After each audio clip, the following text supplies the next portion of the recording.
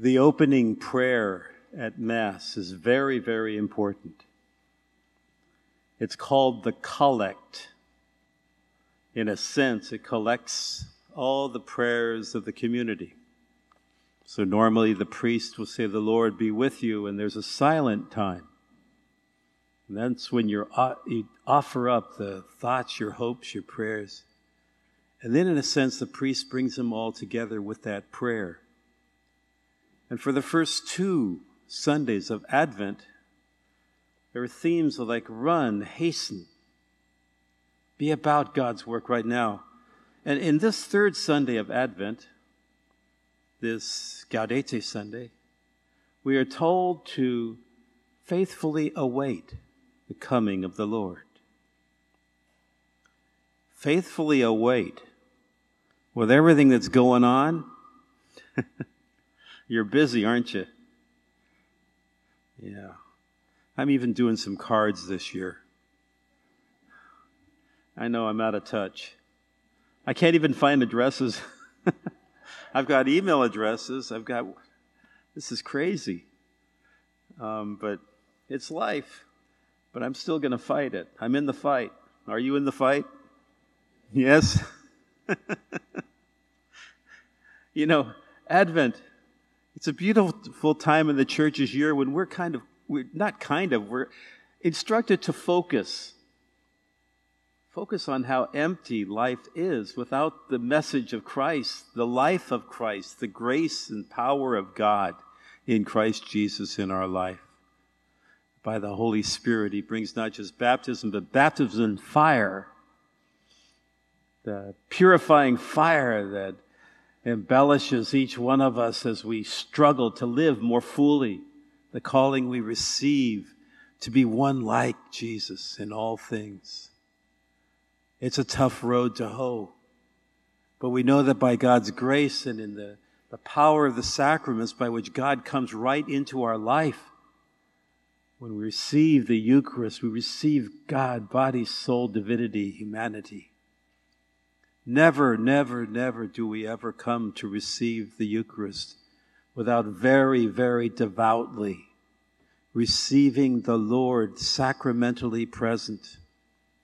If you're a right-hander, you put out your hand as a throne upon which you put your left hand to receive your Savior, your Lord, your hope, your bounty. And then you devoutly receive. And you go back to your pew and you give thanksgiving. If you're a lefty, you do it the other way, right? You make a throne of your hand, the dignity of the human person created in God's image.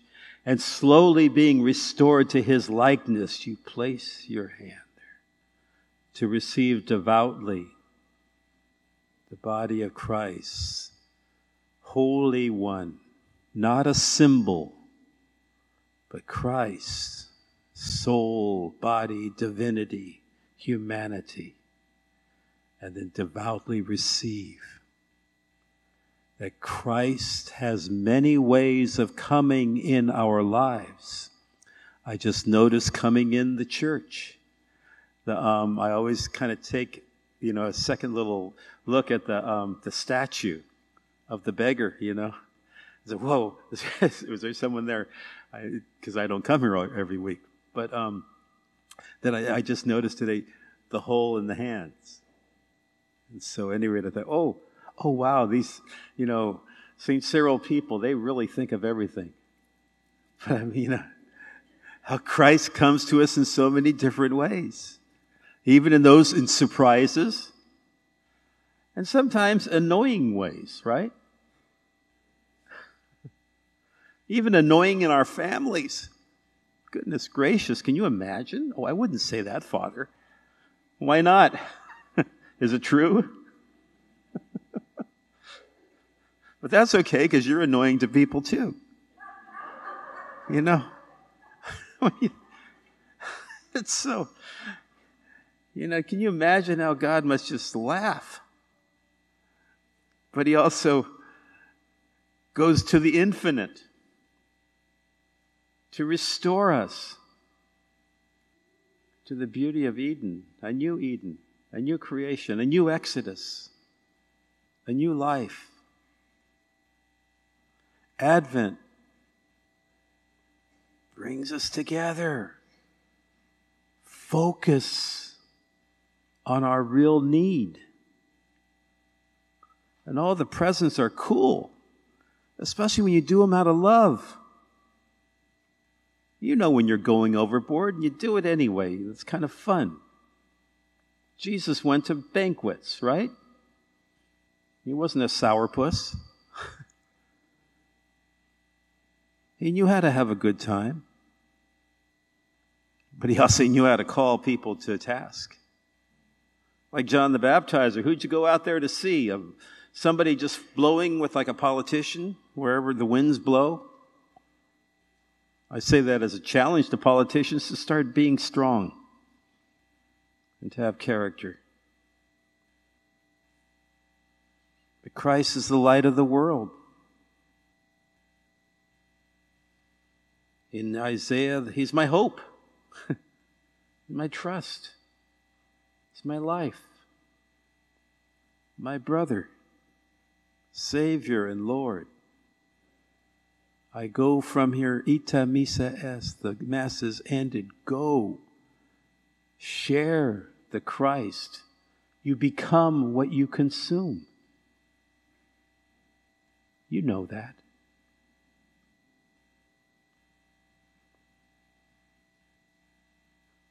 That hope is Isaiah, the prophet's hope.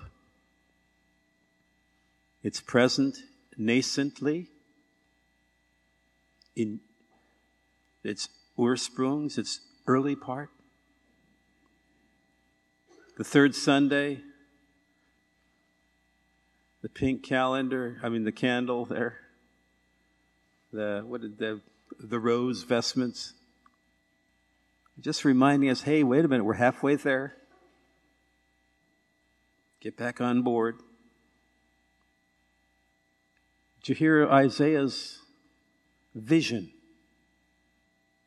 Isaiah's in a time of incredible calamity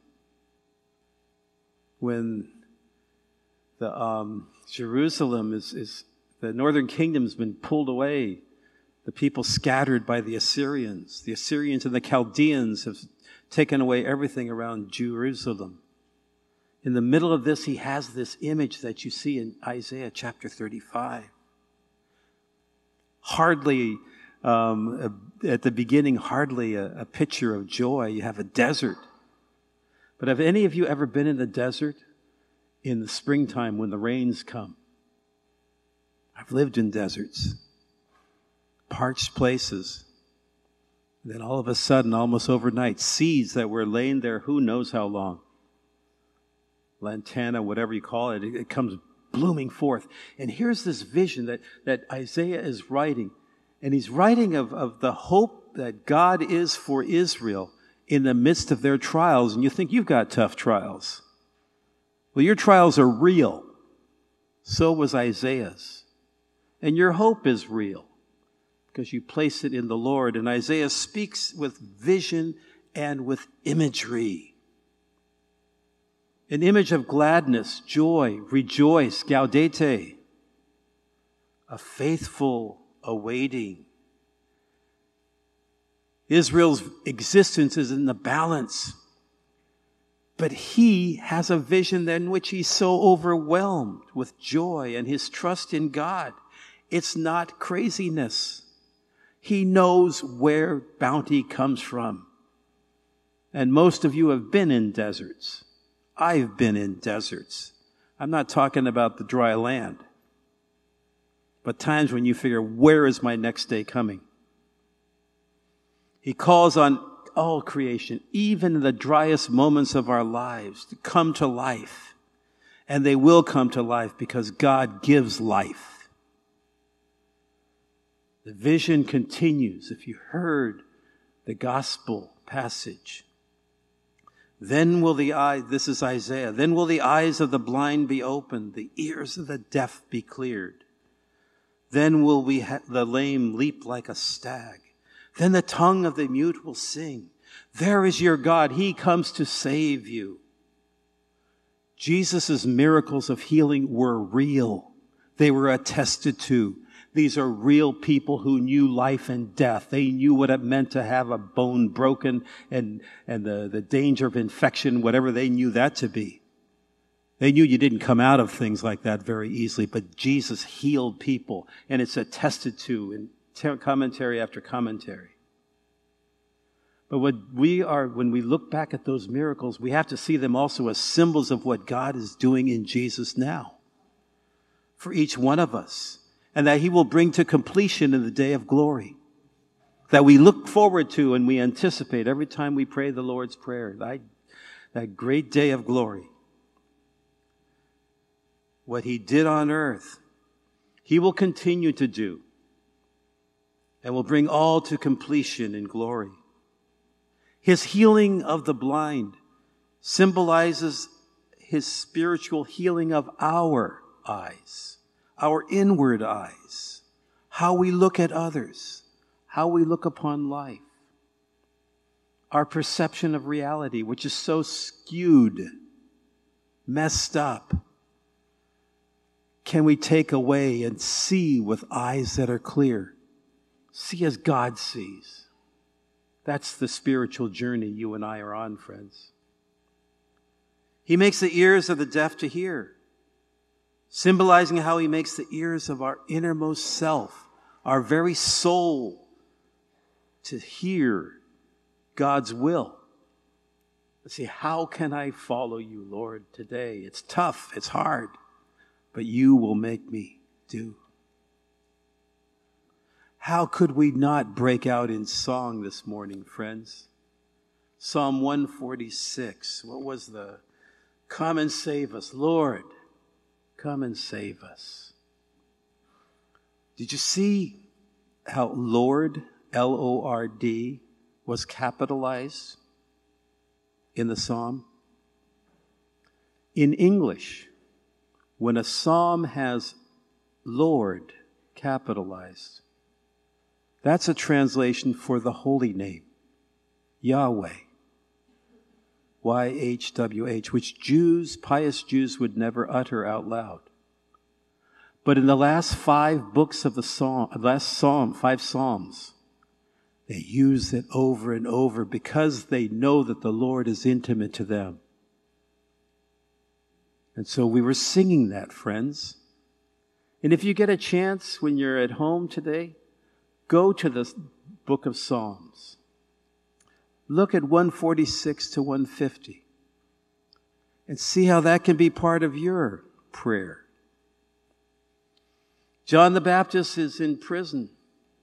He's faithfully awaiting, but maybe he's a little bit impatient. Go out there, friends.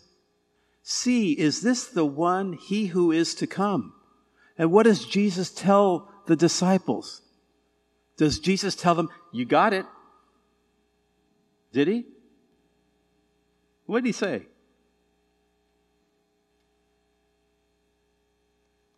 Go and tell John the Baptizer what you see and you hear. You don't just have to tell what somebody told you what. Go tell them what you see and you hear. And what did they see and hear? They saw Isaiah 35. Not only Isaiah 35, but they saw the Elijah in Naaman curing the Syrian leper, of Elisha curing the boy, bringing him back to life. My God, something is happening. Yes, it is He who is to come. Not only the Messiah, but God among us, which means, how do you spell it? Starts with an E. Emmanuel, right? One of the last words in the book of Revelation. The great title. That second reading is telling us in James, okay, we're looking forward to the coming. We know He comes and He's changing our lives. We want to have the completion and fullness, but be patient. Like the farmer who just plants a tree, you got to wait. The life comes from God. You don't know how that life comes. Life comes from God. It's going to be God's way. And be patient like the prophets. When did Isaiah write? About 500 years before Christ. Talk about waiting. You got time? I want to finish real quickly, friends. 60 years ago, this coming April 16th, there was a man of God who did what Paul in the letter to the Romans that we read last week. Remember chapter 15, 4-9. Paul is teaching about how to,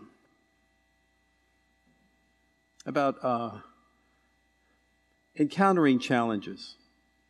And he cautioned patient endurance. Remember we talked about that, just kind of look at what's there, focus. And then turn to the scriptures for guidance. 60 years ago, Martin Luther King Jr., Reverend Martin Luther King Jr., wrote a fascinating letter, a powerful letter from the Birmingham jail. April 16th, 1963. Now, some white pastors had cautioned Martin Luther King, no, be careful, let's not continue on with this. We got to take time takes time, blah, blah, blah, about the segregation and this and that and the other, where people had just enough of it. And he knew that there was patience, there's enough in patience, but there has to be a change. And he writes a letter on April 16th. It's 2 days after Easter, 4 days after Good Friday. And in that he speaks of holy patience. And he speaks of a response that's like Christ, nonviolent, but proud. And a faithful awakening, which means service, which sometimes mean we'll be beaten. But that God calls us to be alive for Him. So, faithful awaiting. That was a lot to talk about today. I'm sorry if I kind of ran you over time here. But it seems like Advent time is a good time to just spend a little time indoors with the Lord, with each other. And see that 2023, you and I are going to have work to do to build up our neighborhoods and our city, our state and our country, to keep bonds with the people back home, to unite us all in Christ Jesus, in His holy body and blood, received and becoming part of the body of blood, the church. Can the church be that light of faith? I think so. Can it start here at St. Cyril? It already has. Can we affirm that in the way we live today? Do it. And check out the Psalms, 146. God is our strength.